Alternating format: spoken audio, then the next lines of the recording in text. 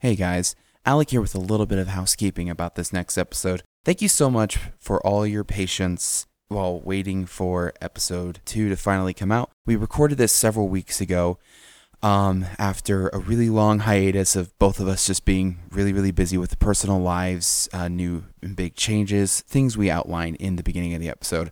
I wanted to make this quick intro though about a problem that we didn't realize we had with the episode until I was finally going back in and editing the sound bits. We're still not quite for sure what happened, but the dialogue, especially on my end for this episode, it's just not the greatest sound quality. There's a lot of reverberation for some reason. Don't know exactly what happened, but it's not the best. We decided to still release the episode though instead of re-recording, just because we felt that the things that we said would be really difficult to say again. And we want to try to make this as authentic of a podcast as possible. So we decided to go ahead with releasing this episode. Just please be aware and be patient with the issues that are in the episode. Apologize for that. I think I may have figured out the problem, but I wasn't able to completely clean it up. So I apologize if it hurts your enjoyment of the episode too much. But thank you very much for your patience. We are already in talks to doing episode 3. We should be recording it next week. Right now it is the 21st. We've got plans to record it next Thursday.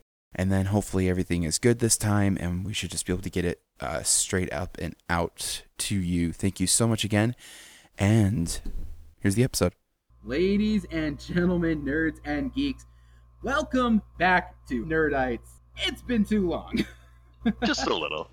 The last time we recorded was about 3 months ago, and sorry, we said we were going to try to do this as a weekly thing. Apologize for not keeping up on that a little bit better. Both Carl and I really got busy. I got married, and then trying to move and new life, and then I've started school again.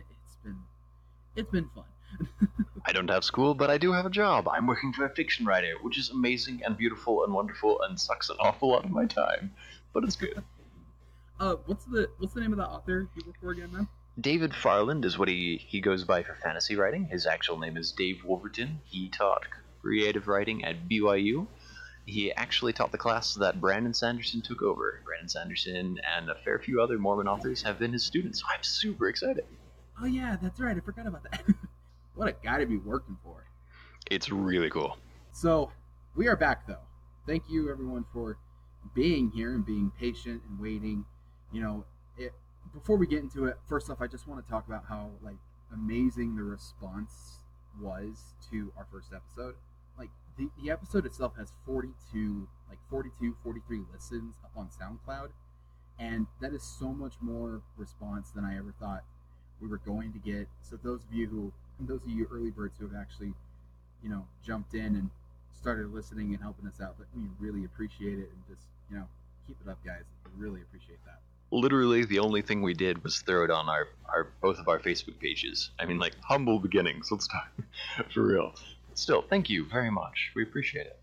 It was awesome just seeing people's responses, comments, and everything. So, it made us feel really good already. It's just our first episode, and already that response just really makes us want to do it again. So, here we are with episode 2. In keeping with that, and kind of giving back to the community that's fed us so much, we want to do, just as we did in episode 1, a weekly spotlight where we point out something awesome that people are doing. I really wanted to give a shout out to Megan Kerstetter Illustrations. I'm going to throw up a link to her Facebook page in the description, because it is far too odd of a name spelling for you to try and choke it out on your own. But she has been first on the ground. She is a fantastic artist. I've commissioned her a couple different times. Her art style is beautiful, especially for the young adult audience. It's a bit anime, it's a bit Western. Wonderful stuff. Go check out her site and her drawings. Absolutely. And if any of you listeners out there know of anyone else that you kind of want people to know more about, or you've had a lot of good experience with, let us know in the comments to the video description. That way we can kind of get their name thrown out there. I'm also wanting to try to get a when I think about it and actually do it, I want to get a Facebook page for this channel, for this little podcast. I want to get a Facebook page made up, and then we can actually post some of this stuff up on there too. So let us know if there's anyone out there that you think deserves a little extra recognition.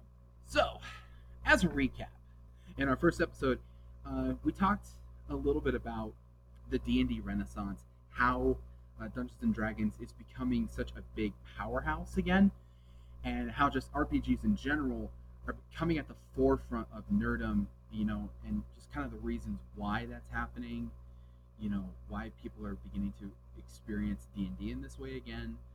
So, that's what we're gonna keep talking about, is things about D&D, except we're gonna shift it a little bit now to world building, one of the cornerstone points of D&D and a lot of homebrew campaigns. So that's what this episode is going to be focused on, is world building, and we're just going to get right into it. First off, Carl, just to get this discussion going, I want to ask you, why does world building make such a difference when the DM takes that time to build a world for you as a player? Oh man, to use an analogy, that's like the difference between watching The Lord of the Rings and any B-grade fantasy film. Lord of the Rings is so carefully, wonderfully, beautifully crafted that you want to be a part of it.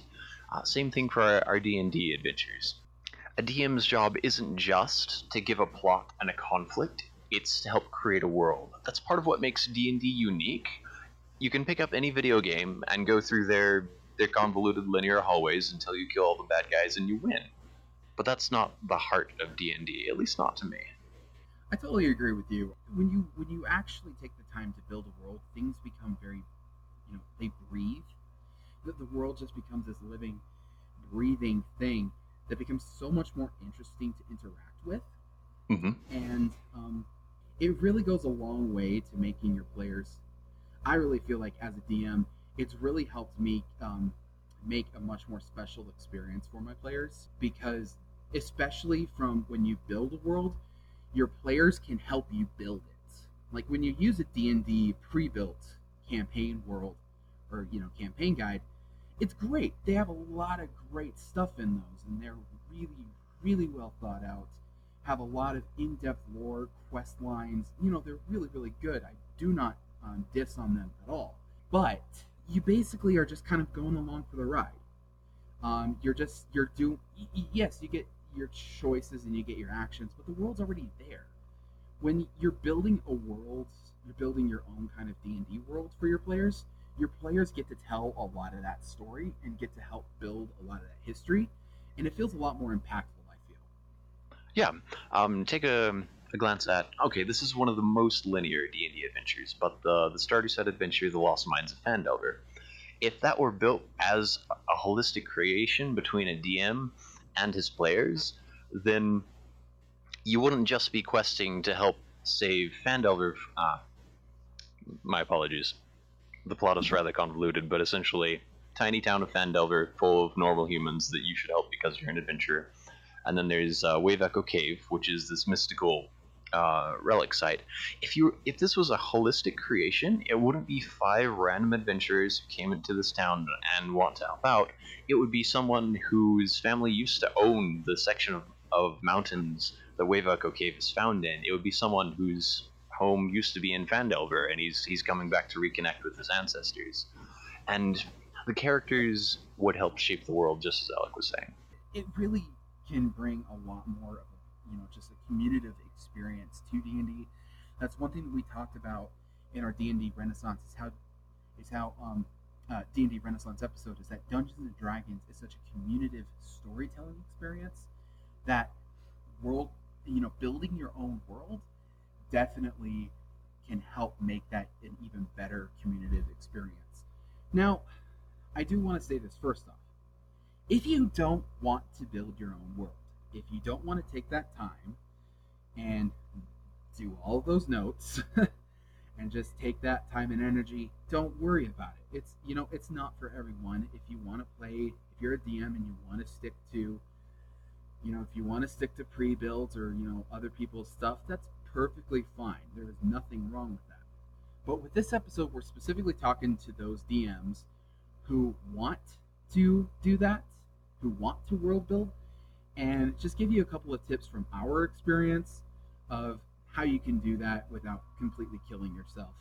Both Yep. Carl and I mean, Carl, how long have you been writing fiction for? I'm 24. At the very least, a solid 10 years. So I've kind of been in the same boat, like, as you. When I was younger, in high school, I tried doing a bunch of fiction writing myself. I've always loved world building. It wasn't until D&D that I actually really had anything to apply it to. But yeah, I've been doing this for a long time, and so, for those of you listeners out there, Carl and I know the struggles. We've been there, we've done that, and that's why we're doing this episode for you guys. Yep. I want to ask you another question, Carl. Yeah. How much would you say, if you were to guess, how much do you think DMs improvise? I've heard tales about DMs who actually create entire plots and outlines before they ever start an adventure. I am not that guy. I literally have one session planned in advance, and I hit bullet points. It's like giving a talk in sacrament meeting for members of the Church of Jesus Christ of Latter-day Saints out there. You basically hit the biggest bullet points, and everything else is talking out of your hat. You make up so much stuff in the life of being a dungeon master. I plan pretty in-depth stuff, especially with my first campaigns. You could say I was pretty much railroading the party. Ooh, and yeah. I kind of was. I mean, I had so much that was outlined and every step of the way, but that still left 90% of what I said was pretty much just what I was coming up straight out of my butt. 90% of what you do as a DM is going to be improvisation. Just learn that before you ever start world building. That's just something to realize.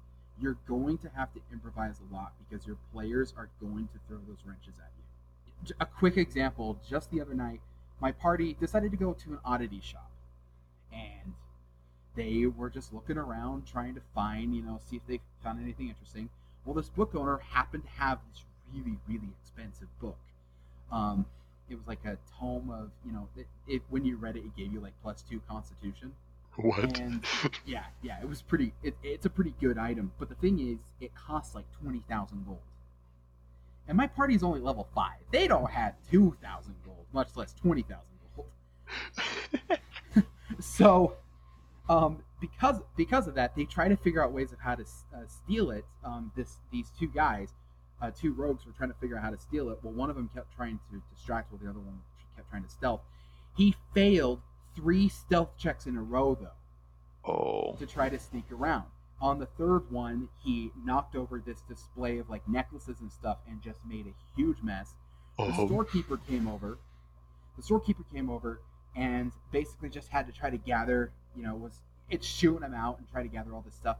Well, the other rogue, the one that was trying to distract him, he comes up, butts the man in the back of the head with his knife, and since he's a rogue, he gets sneak attack damage. Well, he didn't specify whether he was going to knock the person out or kill him.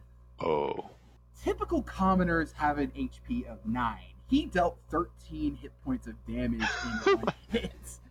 So all of a sudden they have a dead corpse now. They have a corpse on the ground, in the middle of the city, in the middle of, rush time marketplace, activity, and they got a trigger to figure out what to do. Well, a guard comes in just after they get the body into the back room. One of them's a changeling. It became such a mess, and it became one of the funniest moments of the entire game, one of the most memorable moments of this entire campaign so far. But all of that was completely made up on the spot. I had to. I had no choice. I'm not even trying to make myself sound good, because really I'm not. But I'm just telling you guys, you have to do that. So get that into your heads that you're going to have to improvise a lot of details before you even get into world building. It'll make you, once you get comfortable with that, then you can start to approach a lot of campaign planning a lot better. And that's a huge part of the beauty of D&D is that improvised nature. If you go to an improv comedy show, that's part of the magic as well. Similarities. But don't over preparing is really, really common for beginning DMs. But there's something nice about knowing that your players can get themselves into a hole that you have no way out of, and they're going to have to dig or climb their way out of by their own wits and abilities. It's quite hilarious, and you almost feel proud for your players when they do that. when Yeah. they make those decisions, it's like, oh my gosh, I'm so proud you actually did that. Congratulations. So, Definitely. now when it comes to world building, there's a couple of different types of world building. A couple different ways that you can approach it. There's the top-down method and the bottom-up method. Carl, really quick, when we were doing our run through a couple days ago, you had a really good description of both of these. If you could share that with everyone, your description of the top-down and bottom-up styles of building. Yeah, so this is coming largely from Brandon Sanderson's Writing Excuses podcasts. They're primarily aimed at writers, but, we're all telling stories here. So basically, bottom up is entirely character focused. You start there and grow outward. In its purest form, it's literally a DM saying, hey, we're going to play D&D. It's going to be medieval. Make a character. Someone makes a desert monk. So now we know, okay, there has to be some place that he came from that is desertish and able to support enough life to raise this guy. So we have a small nation over here. Someone else makes a pirate. Oh, well, crap. We not only have a desert nation, but we also have people raiding off coasts or an entire pirate fleets now, depending on how that character creates his backstory. Top down is, in its purest form, railroading. But the standard D&D adventures printed and published, those are also very similar. Basically, the DM has an idea, he has a campaign, he has an arc in mind, and everyone else's characters fits into that arc somehow. Absolutely. By hook or by crook, we're going to make them fit. Exactly. Now, both of these types Definitely. definitely have their pros and their cons. Yep. Just like what Carl said, when you're doing it from the bottom up, you really give you really give your players a lot of creative freedom. But then you as a DM have to come up with answers for it. Yeah, it can get really, really convoluted really, really fast because everyone else's ideas are at play a lot of the time. And then the top down, you can have a lot more structure, but if you're not careful, you can start to overplan and really just do too much, and Yep. can get to a point of railroading. Now, as for me, I tend to lean more toward when I'm building. I tend to lean more towards the top down. And I'm more bottom up. So this makes it a really just kind of an interesting thing. You can hear two point of views on this. When you're doing top down, an important factor, you don't have to create everything completely on your own or just completely make things from scratch. Not only is that really time consuming, but it also actually can lose quality that way, unless you're just really, really good. So don't be afraid to borrow things from other sources, like especially like the whole multiverse and how the cosmos works and everything. Don't be afraid just to steal it straight from the D&D book. That's what I do. And then Yep. a lot of my gods too are straight from the D&D book. I just basically drew out my own map and made my own countries and made my own people and such.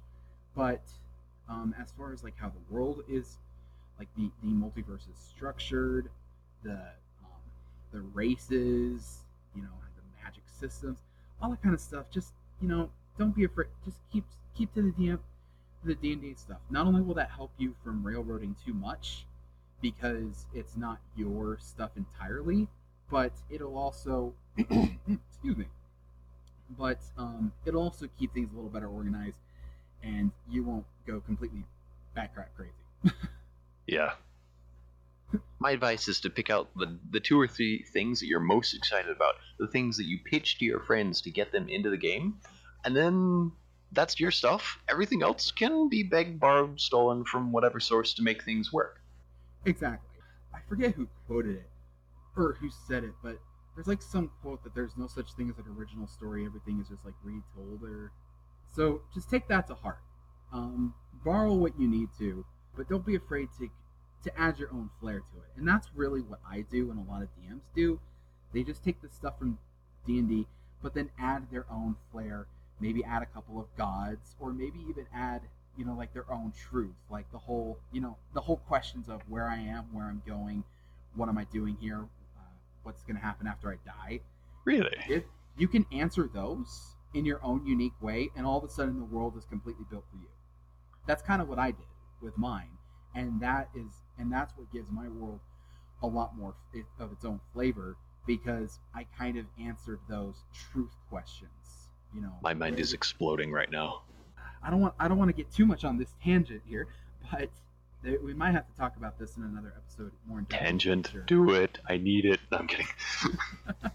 In a nutshell, if you even if you completely borrow all of the stuff from D&D, everything, the multiverse, the worlds, all of that, D&D actually doesn't. A lot of the supplement materials don't actually answer a lot of those questions, like where am I from, where am I going, what am I doing here, what's the purpose of life. They don't answer those questions, and I think they do that on purpose, because if you as a DM get to answer those questions, then all of a sudden your world starts to make more sense. Like, just very quickly, for my multiverse, the purpose of the life of the mortals is continual progression. If we're talking like from a Christian standpoint, is to follow the commandments, or and if you don't, you'll go to hell, or if you do, you go to heaven. Mm-hmm. The Buddhists believe that the purpose of life is to find enlightenment, so that eventually you can attain nirvana. In my world, it's constant progress, constantly working at and being the best at whatever craft or whatever thing you do. And then when you die, you will move on to a world that fits to one of like the other planes that fits who you were and what you did. So like a blacksmith, the reason why people are so devoted blacksmiths is they want to try to be the best kind of blacksmith that they can. And then in the next world, they may go to, what's the plane called? I think it's the floating island of blacksmithing. Like, what is? No, like, so I can't remember. It might be Gehenna, but one of the planes is basically kind of like a Valhalla, where it's constant battle. Oh. Well, the thing is, as a blacksmith, if you're a weaponsmith and you did as much as you can to try to be the best blacksmith that you can, your soul and your future, you might end up in Gehenna, and for the rest of eternity, you can continue to work and perfect your craft of blacksmithing for the armies that fight on that plane. Until eventually you get to a point of even godhood. So that is my multiverse's truth, if you will. And so that can help shape a lot of NPC decisions, why villains may do what they do, etc. Nice. I really like taking that core idea and then expanding it out to fill in motivations everywhere. That's awesome. Yeah, and then all I did was I had a couple of gods that I made up myself just to fill in some blanks, and then I gave it that purpose. And now all of a sudden, the D&D multiverse, the stereotypical D&D multiverse from the books, now has my own flair to it, because I made that central core decision that affects everything else. So that's something that's fantastic.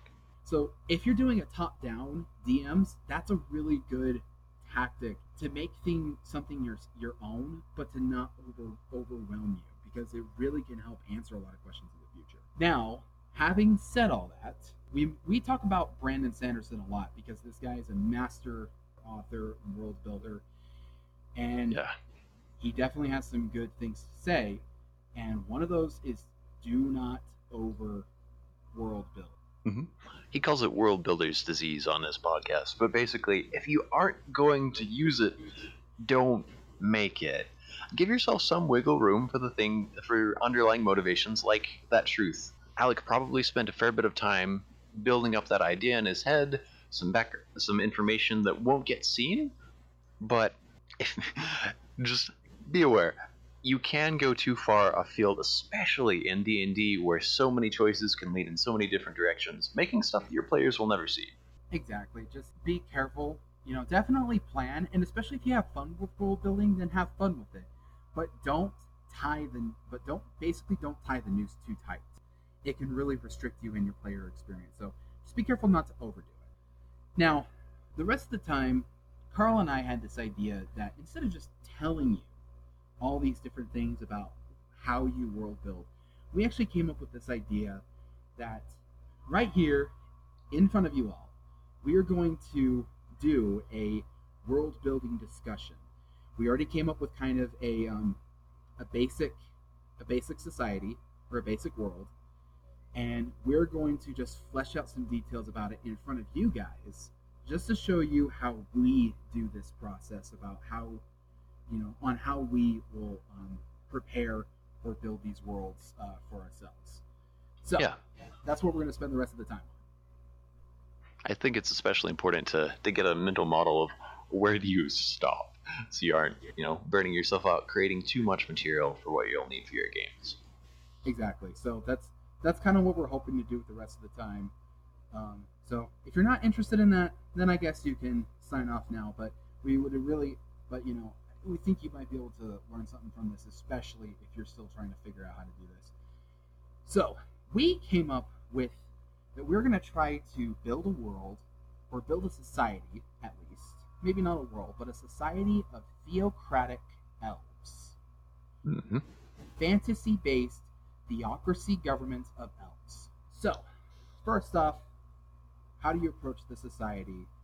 Basically, Carl, if I tell you build a theocracy of elves, how would you start? So my immediate thought is, okay, theocracy.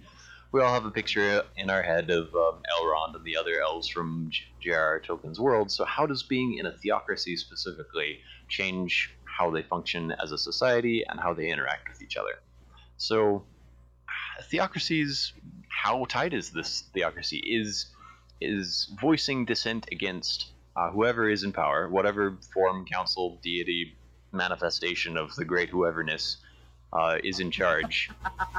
Like, if someone says the great whoeverness, I am totally using this. You're welcome. Copyright Carl Ashby. By the way, Carl, I just thought before we keep going, Yeah. Theocracy, for those of you who don't know, a theocracy is a society that believes that the power of the king or the ruler or whatever is based in the divine. So like England back in the day, or the Catholic Church, those would be theocracies because they believed that their leader was given those powers by God. The divine right of kings. So just wanted to throw that out there. Continue. Mm-hmm. Yeah. So, questioning the ruler, what happens? Is this like instantaneous head chopping for anything from I don't like his choice of women, throwback to ancient England, or more, or matters more personal to the people, taxes, that sort of thing. How do people react to when things change in a society? Like if they break the law, is it, or if they talk against those leaders, is it immediate execution? Yeah. Mm-hmm. I also think about who is in power.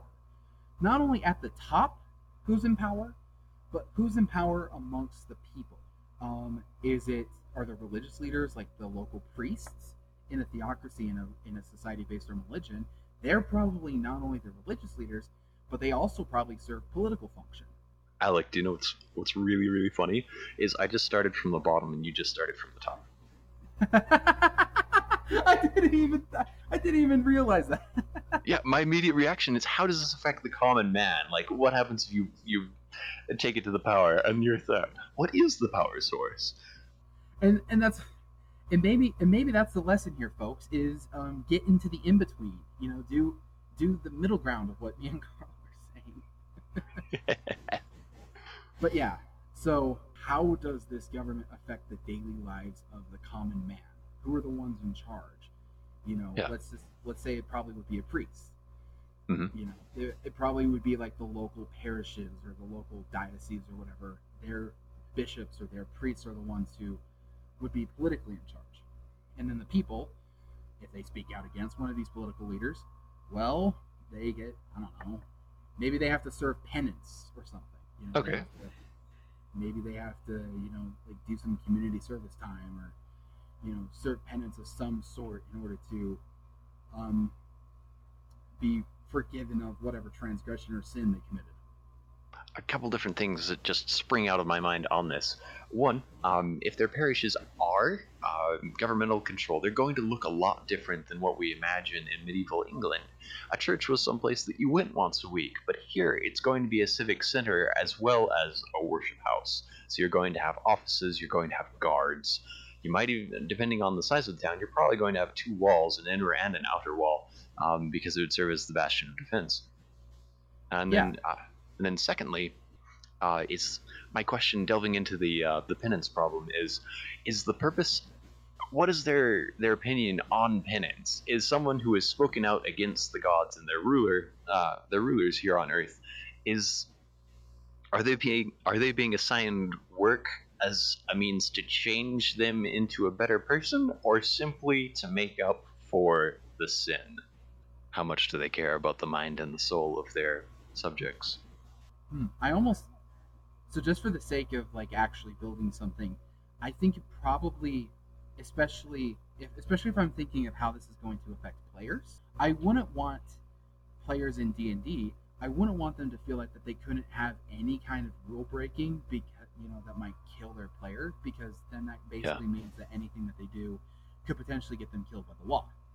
Mm-hmm. So as a DM from a player standpoint, I would probably make it to where it's more just to kind of punish them, keep them back in, get them back in line, assert the authority of who's really in charge, and then just to kind of get them out of trouble, and make them into better people, because then that opens up doors for your players. It's like, hey, if they do something bad, if they break a law or they speak out against someone, then maybe that's a quest opportunity where their penance is to go and retrieve a religious artifact, or to go and clear out this building because it's been haunted and they're worried that the demonic forces there could take over the town.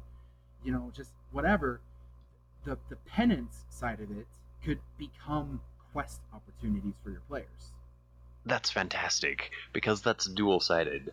One that can tell you that these priests care enough about even the sinners to look into their lives and see what kind of work they would be good for. They don't just send all the pregnant mothers and everyone else who's incapable of it out to quarry stone.